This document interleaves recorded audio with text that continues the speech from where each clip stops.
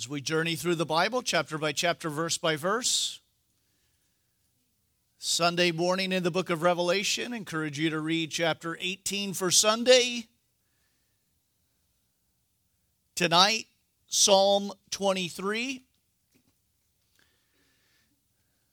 We're going to do something we don't do on a Wednesday night.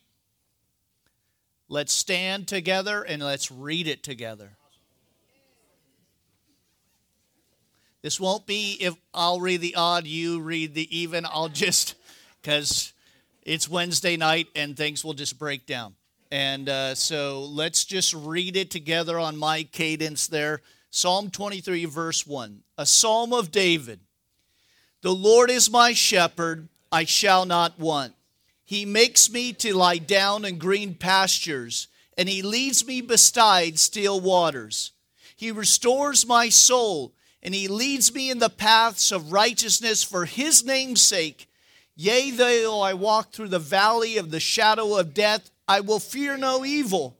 For you are with me, for your rod and your staff, they comfort me.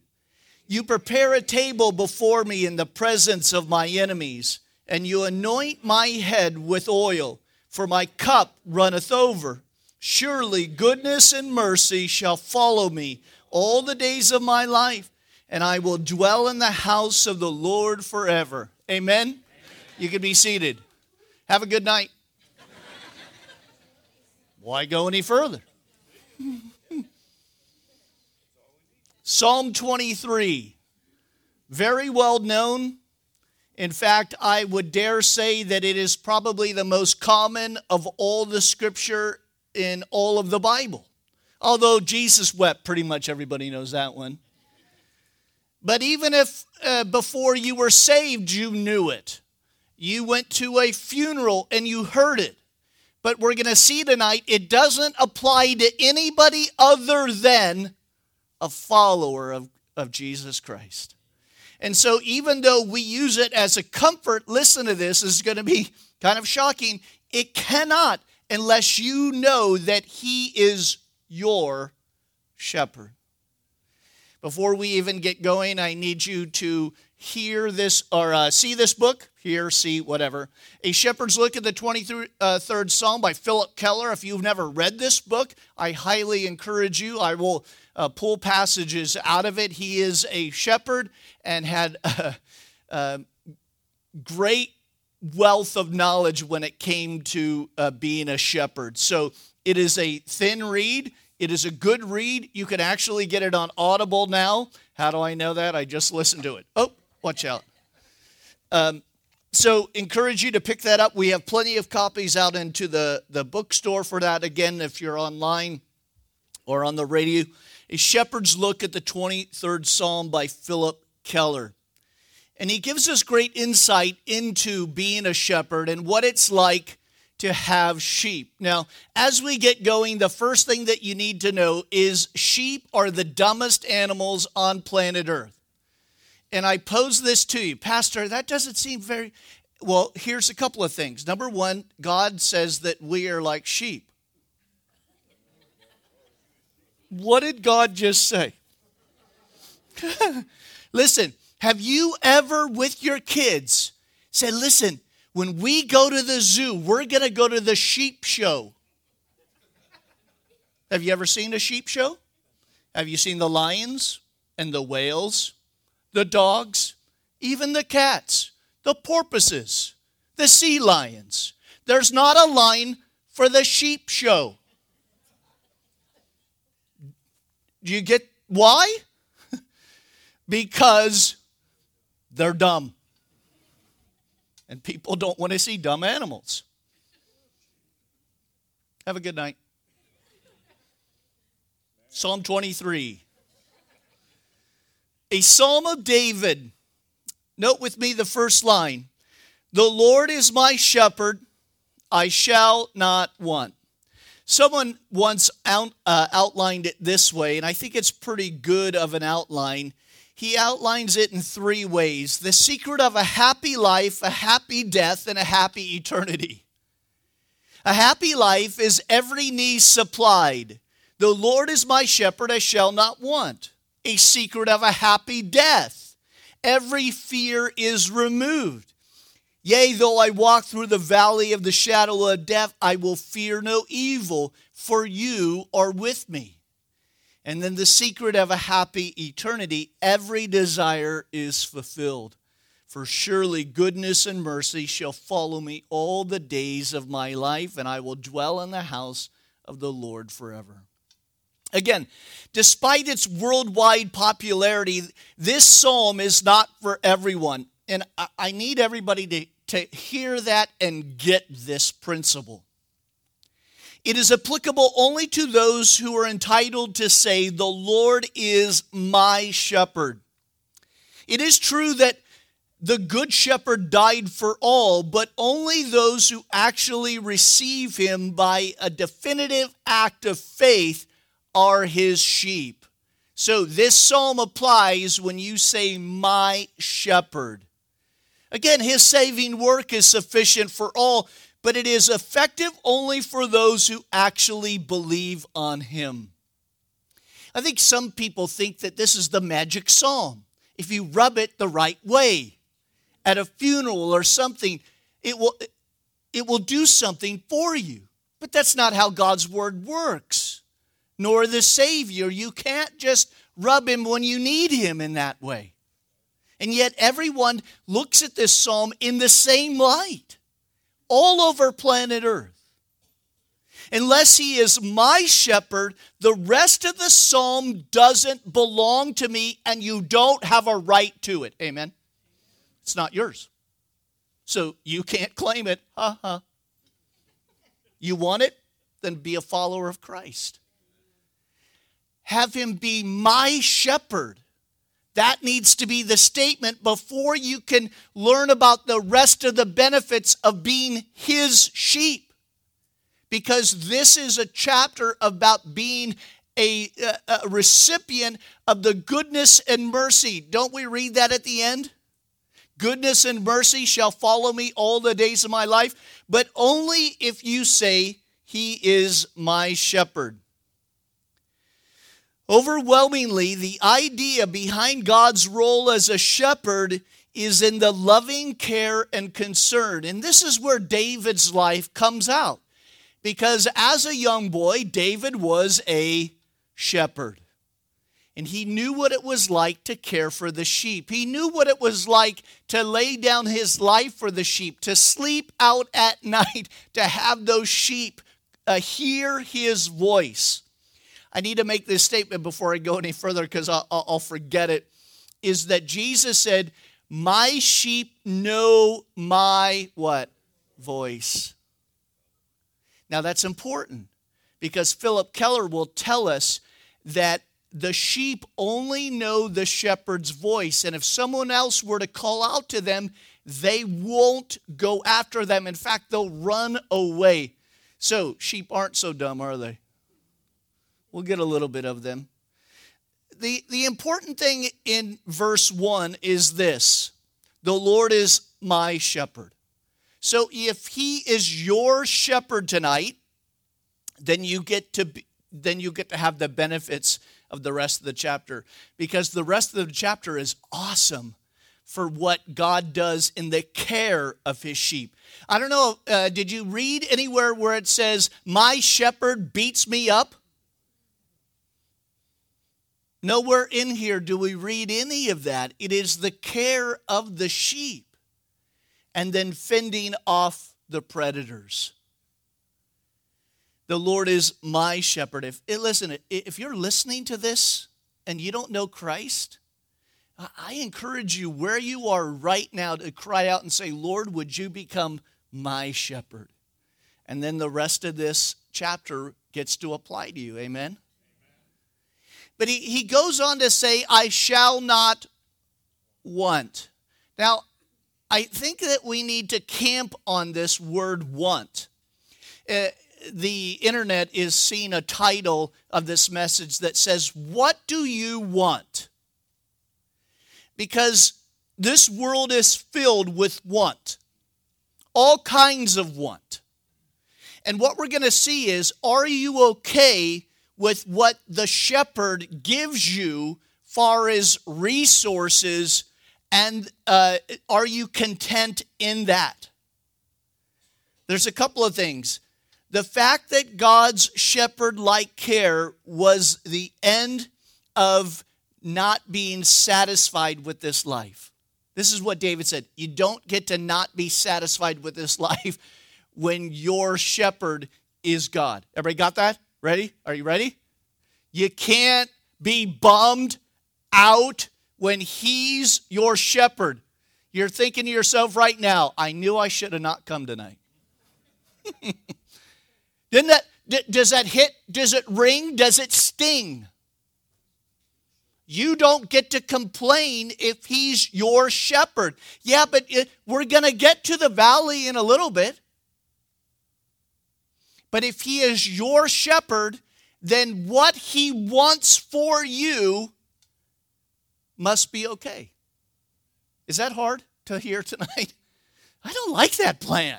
I thought we get to just say whatever we want, and he's supposed to give it to us. I mean, isn't that what those guys on TV say? If I just name it and claim it. That's not what he wants. There's two things here. I shall not want is a declaration, and it is also a decision. I shall not want means two things. Number one, all of my needs are supplied by the Lord my shepherd. Did you hear that? All of my needs. It's interesting that David is writing this, isn't it? And yet he has Bathsheba. I thought he knew what it was like to have the shepherd provide all of his needs. And like everyone else, we think God is sleeping on us when we're calling, Lord, I need some of this, or I need this in my life. And we need to remember, I preach to myself, I shall not want, because God knows all of my needs and he supplies them. Listen, as a parent, do you not know all of the needs of your kids when they're younger? Because when they get a teenager, you have no idea. Amen. They just check out. But before then, at like 5 years old, you're pretty good with knowing what they need. So as a loving parent, you know how to take care of that child. And so as our loving shepherd, all of my needs are supplied. But also I shall not want means I decide not to desire more than what the Lord my shepherd gives. Hard, isn't it? Now, we immediately put that to goods. But maybe that's our walk. Maybe that's health. Maybe that's our job. Maybe that's whatever. Whatever the Lord would have, I decide not to desire more than what the Lord my shepherd gives. I think 13 minutes into it, we're full. The last time I taught this, I broke this up into 3 messages. But I decided that tonight we just need to hear the totality of this psalm and to dwell on it and note the key to the rest of the chapter is having a heart that does not desire more than what the Lord my shepherd gives, nor desiring anything other than my needs are supplied by him. Verse 2. Now we get into the benefits of being part of his flock. Now he makes me to lie down in green pastures, and he leads me beside still waters. Okay, I just said that we were in verse 2, right? Sorry, I got to give one more point in verse 1. When we don't have this heart of being okay with what God is giving us and directing us, then we become like sheep that Philip Keller describes as a fence walker. And it was funny because I was standing back in the booth and that just kept coming back and back. And God was just saying something there. And I need you to hear this. Philip Keller describes the fence walker. You know, those who think the grass is greener on the other side of the fence. That may be true, but so are the water bills higher. It always will cost you. But as we'll see, the Good Shepherd brings us to green pastures. We just have to wait for it. But the fence walker, Philip Keller says, oftentimes will walk that fence, try to find an area to break out of it, and what happens is she leads others astray through that. And time again, Philip would need to go and to bring her back. But at some point he realized, listen, I'm spending way too much time on this fence walker. Do you know what he did? He put her down. He used her as meat. Now, I thought about that, not only back there, but all day. Do you know what it dawned on me? This is Ananias and Sapphira. This is the beginning of the church. And they wanted something more, and God put them down so that others wouldn't follow their path. Sometimes God takes his children away from planet Earth so that they would not go down a path of destruction nor lead others in that path. Amen? Listen, don't you dare become a fence walker because, listen, God may put you down. That doesn't mean you're going to hell. It just means you get an early ticket home and maybe sit in the dumb room in heaven. That's the fence sitters over there, the fence walkers. But think about that. How powerful that is for the shepherd to say, you know what? I have tried and tried and tried with this fence walker, and it is in the flock's best interest. It is in the church's best interest to put the fence walker down for the sake of the rest of the flock. Powerful, isn't it? Verse 2. Wait a minute. No, verse 2. He makes me lie down in green pastures, and he leads me beside still waters. Now you think to yourself, he brings these sheep to these green pastures. And if you go through the book, you'll see that there are periods of time where the sheep are in spring and summer and fall and obviously winter. And the shepherd brings them in different pastures, and he brings them in the summertime into the high mountains and the high plateaus where it's cooler, and all of these different areas where, as we're going to see, he leads them. But at some point, he needs them to lie down. Now, the interesting thing about sheep are they will not lie down unless 4 things are happening in their life. Please take note of these 4 things because they're really applicable for us. You want to find rest? You need to be like these sheep that do not lie down so easily unless these 4 things or 4 conditions are met. Here they go. Because they are so timid, they will not lie down if they are afraid. Number 1, the sheep won't lie down if they're afraid. If they sense there is trouble, if they sense that the shepherd is uneasy. Now, we know our shepherd is uneasy. I'm using a human. But if they sense anything like that, they will not lie down. So if they are afraid, they will not be eased by the shepherd. Number 2, because they are social animals, they will not lie down if there is friction among the sheep. I know that it was hypothetical. That doesn't ever happen in churches. Friction? How about the next one?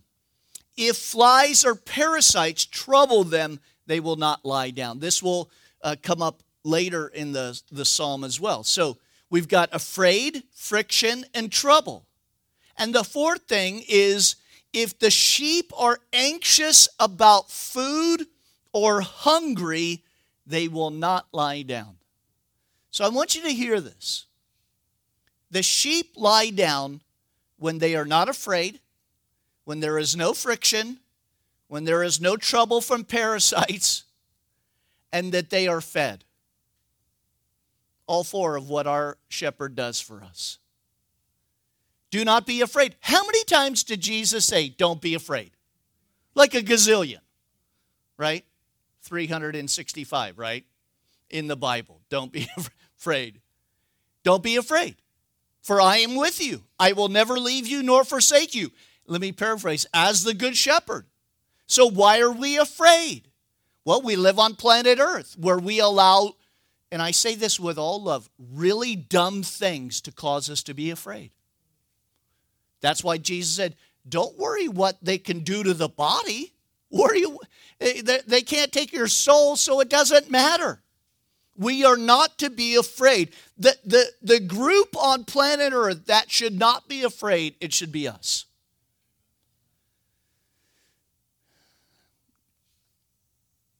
Number 2, there should be no friction inside of the body of Christ. How many times did the Holy Spirit have to talk to the early church? Knock it off, Corinthians.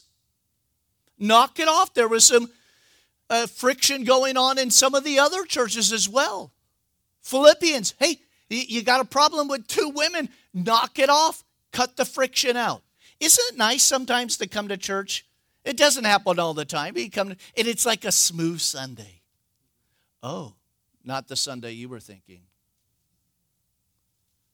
And you come to church and the worship, right, and the word, and you're having a good fellowship, and it's great. Then you come to church one Sunday, and just every little friction, trouble, parasite starts attacking you. How easy is it for you to sit in service and hear the word then? It's hard, isn't it? My mind is thinking about that parasite. That trouble, that situation. And I'm no longer focused on the word. My mind is pretty empty to start with. Amen. Anybody else got my mind? And not a lot of going on up there anyway. I usually don't have that problem, but every once in a while, you know, you're at a conference or something and the enemy just doesn't want you to listen to whatever, and your mind is distracted. That's why it is so uber important when you're coming to church in the parking lot, whatever. Listen to WXMB as you're driving in, the praise and worship teaching. Come in here, sit down, close your eyes. Don't worry about the distractions around you. Let God's word fill you that day. It's very easy to have number 2 and 3 of troubles and friction. Now, the last one is if they're hungry. Now, we know that Jesus is the bread of life, and we know that by partaking of the Word of God, we become full.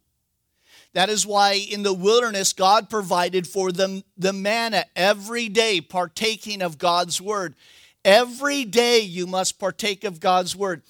Listen, I try to. Sometimes it's in the morning. I'm sitting there with my coffee before everyone else gets up. I'm reading a little bit. Sometimes it's when I get down here in the morning and it's quiet.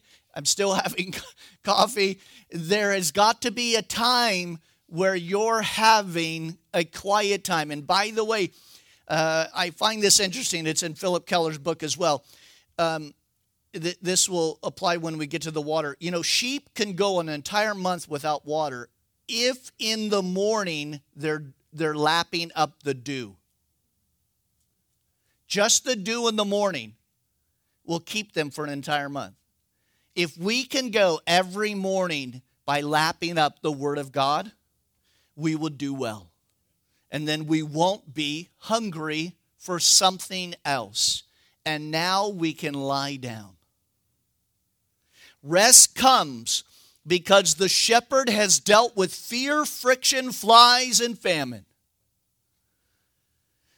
Notice it says, he makes me to lie down in green pastures, and he leads me beside the still waters. So he leads me.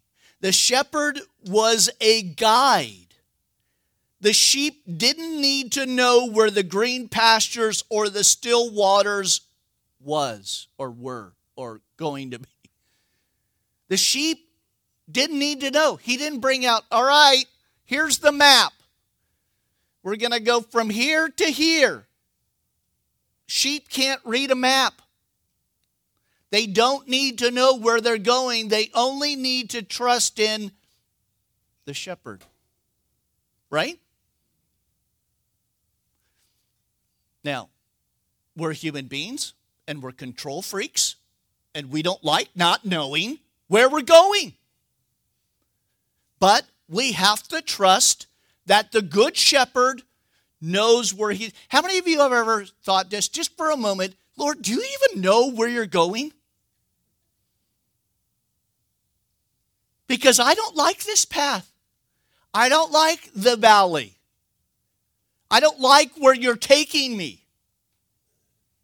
But he leads them. The shepherd was a guide. The sheep didn't need to know where the green pastures or the still waters were. All they needed to know is that the shepherd was there and the shepherd was going to guide them and protect them. That's all they needed to know.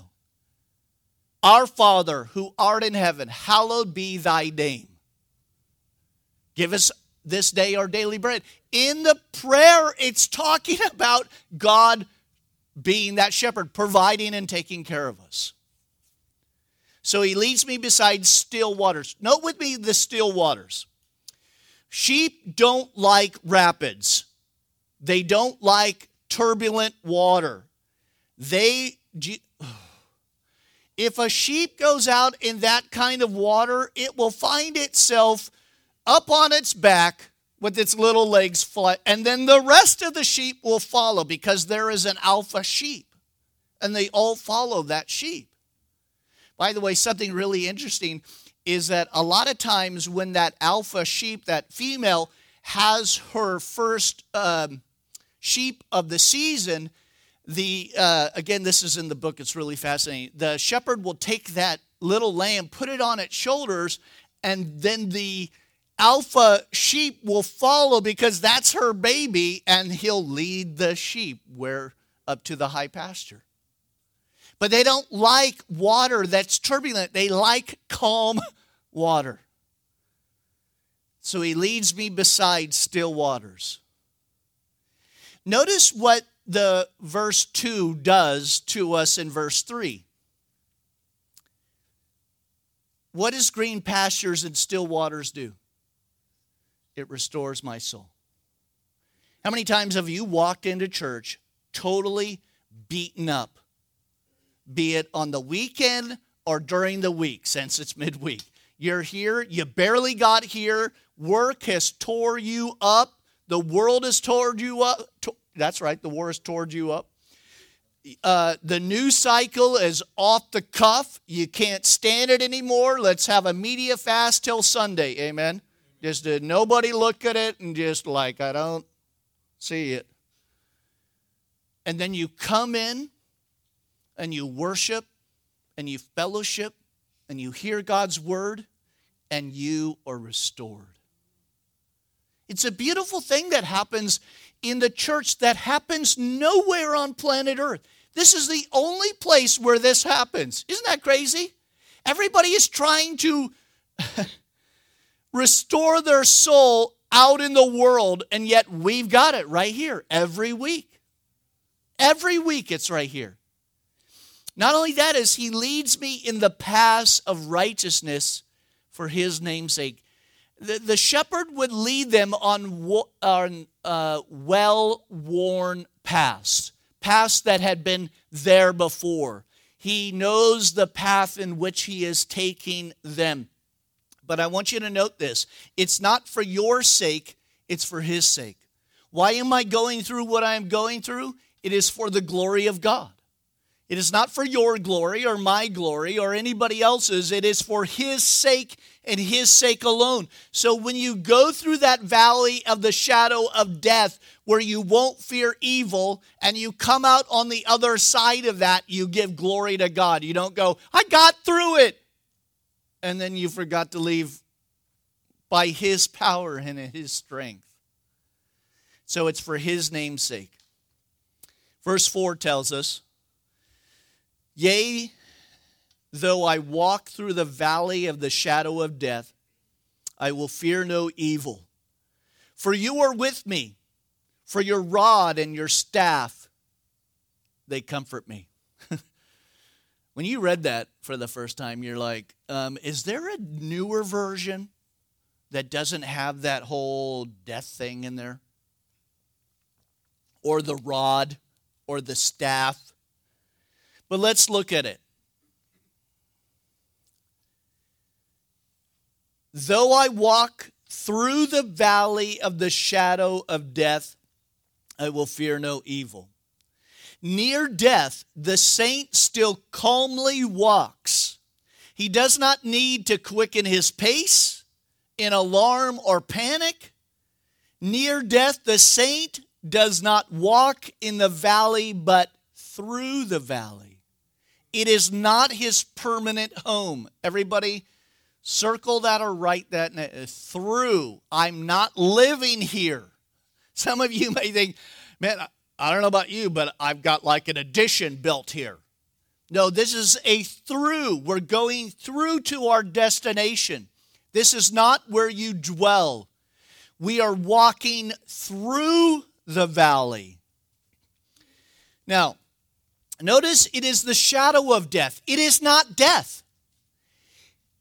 There are a lot of things that happen in our life that are the shadow of death upon us, but it is not death. It is God's will and plan for you, for me, for everyone in the body of Christ at some point to walk through a valley. Those valley experiences are not often the most exciting things. And they're not easy. But they're easier knowing that He is with me.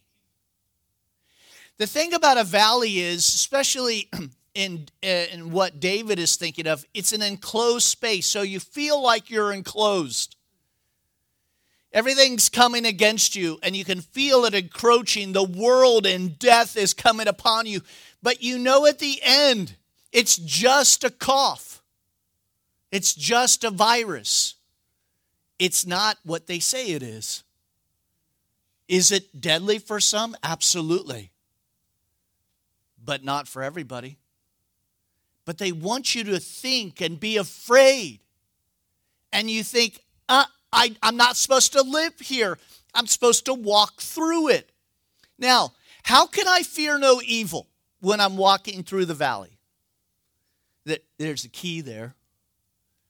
Because you are with me.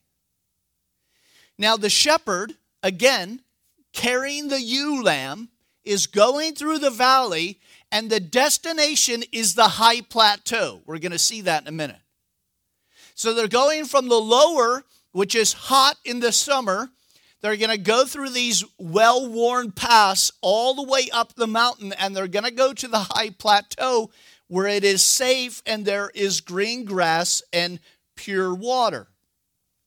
But you're walking through a choke point, a valley. It's enclosing you, but you know you're okay because He is walking with you.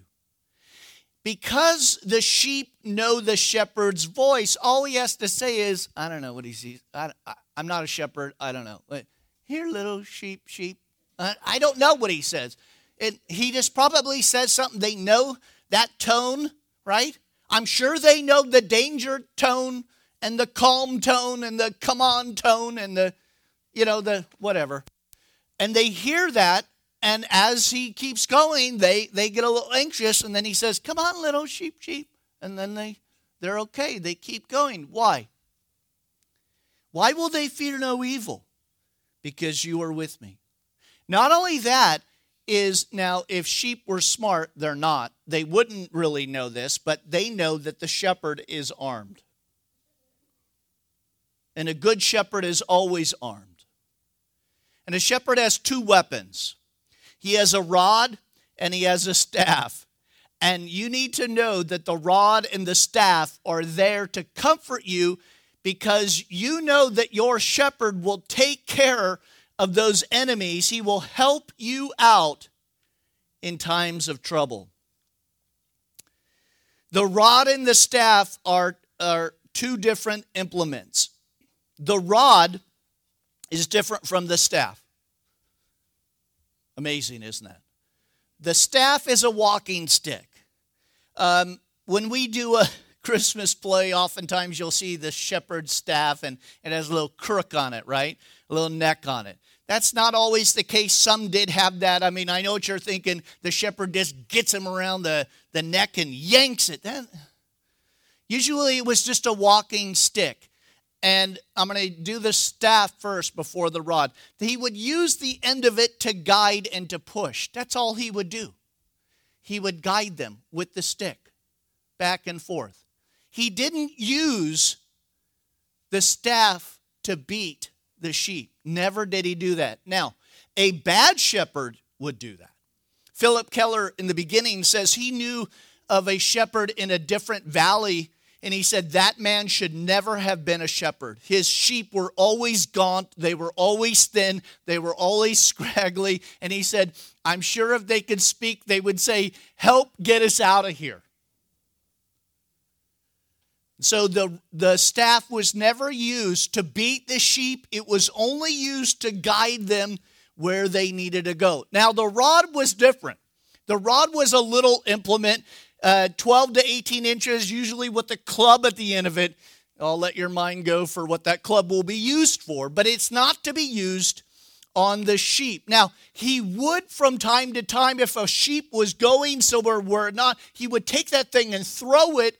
It would hit next to the sheep, scare the sheep, and put him on the right direction, because obviously he couldn't throw his staff.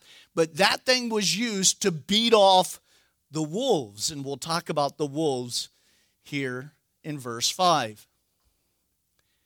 It says, you prepare a table before me in the presence of my enemy, and you anoint my head with oil, for my cup runneth over. So in this progression now, the shepherd is taking them through the valley to get to the high plateau, because in the summertime, the high plateau was a place where it was cooler, but it also had better grass. Why? Because sheep will decimate a pasture. If you leave them there, they will eat everything. Not only that, they will eat the bad weeds. And a good shepherd would send another shepherd ahead to the high pasture to pull out the dangerous weeds. And so as the main shepherd is taking them up, they're on the high plateau where there is great green grass, but there is also springs coming out of the mountain. And so now they have a place. But who also knows where the lambs and the sheep are? The predators, the wolves. Because now the sheep's, that's a technical term.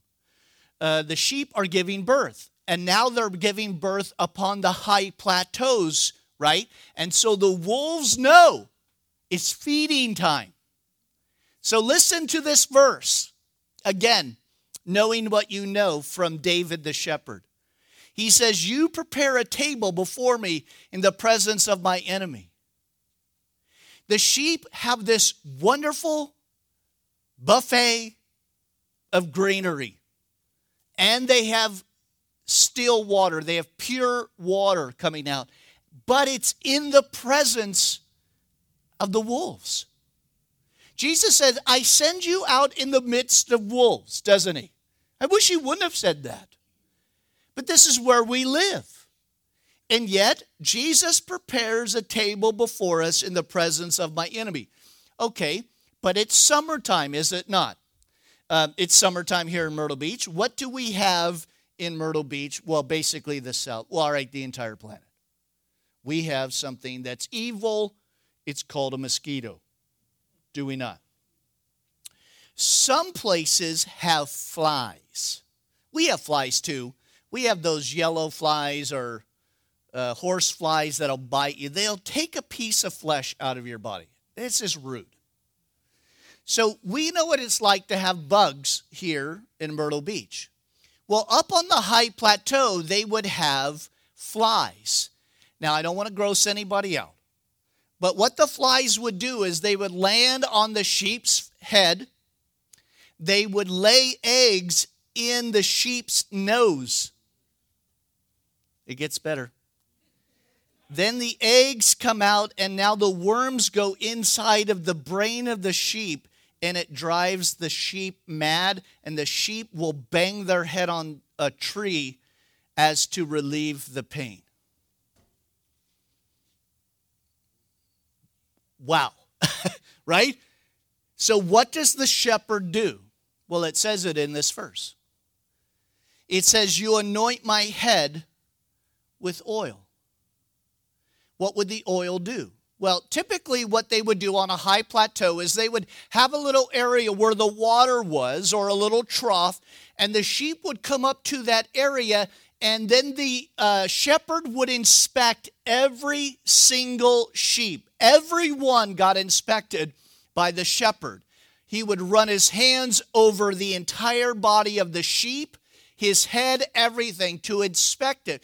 But as the sheep is there, I mean, you kind of think of that cattle thing where, they run the cattle in and they inspect it and they inject it. Well, they didn't have any of that. It was just an area where the sheep was drinking. But they would take the oil and they would pour the oil all over the sheep, making sure that they took the oil inside of the nose cavity, inside of the ear cavity, all around.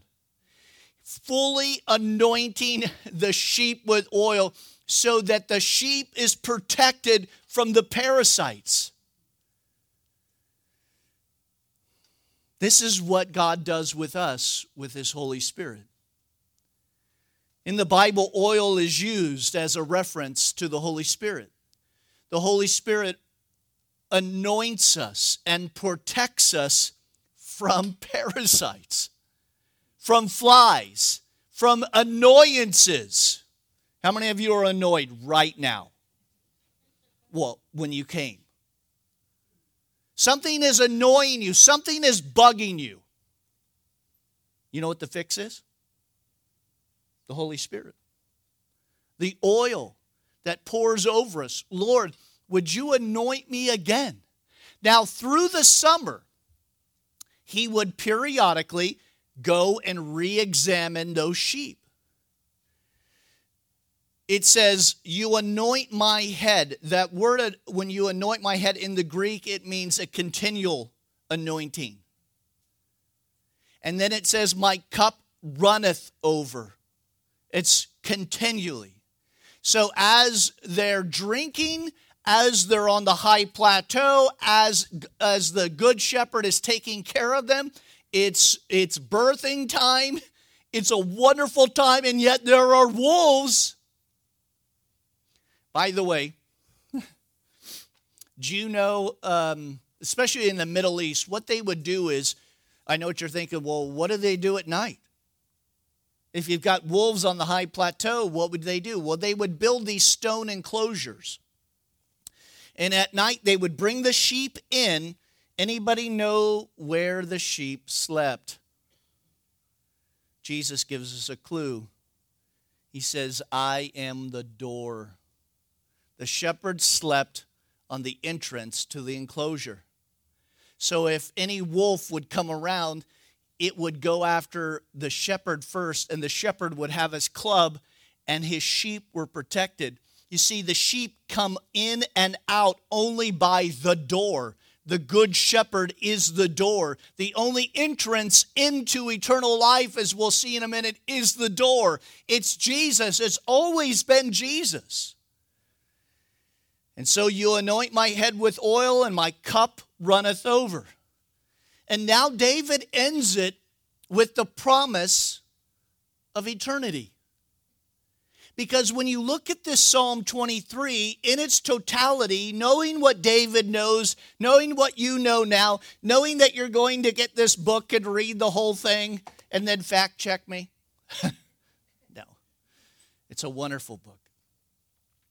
Listen what he says in verse 6. Surely goodness and mercy shall follow me all the days of my life, How is David able to say that? Because he knows that the Lord is my shepherd. And then everything from verse 2 to 5 is what God has done for him, what he does for us. So therefore, we can't sit here tonight or any other night and be bummed out that you don't have what you think you should want from the shepherd. I shall not want. That's how the entire thing starts.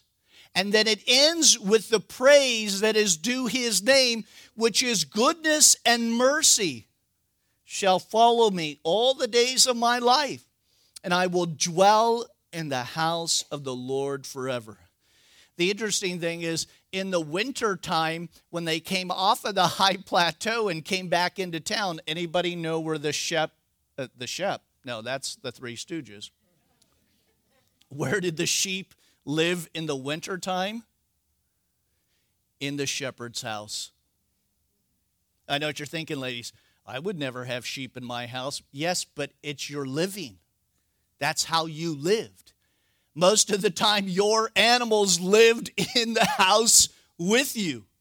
So David knows that, and he says, and I will dwell in the house of the Lord forever. Not everybody could have a barn and put their sheep in the barn. But they did have a house, and they would bring them into the house. Ultimately, where are we going? Jesus said, to my Father's house. In my Father's house are many rooms, many mansions. For if I go to prepare a place for you, I will come again and receive you unto myself. For where I am, there you will be also. You see, it ends with forever. That's the promise of eternity. So we started out to see the secret of a happy life, the secret of a happy death, and the secret of a happy eternity. But ultimately, it boils down to verse 3, for his name's sake. Let's pray. Lord, thank you again for a beautiful psalm and for your servant David, who lived the life of a shepherd.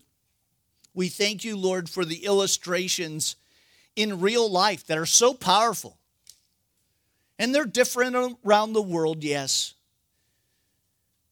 But Lord, we thank you that we can call on you as my shepherd. And Father, I pray that we would not want and we would be content with what you'd have for us. Lord, thank you for our night, and we thank you for those serving in children's ministry and youth ministry. We thank you, Lord, for your provisions. We thank you for the rod and the staff that comfort us, knowing, Lord, that you are the door and nobody is coming across that threshold unless you allow it. So, Lord, thank you for our time now. In Jesus' name, amen.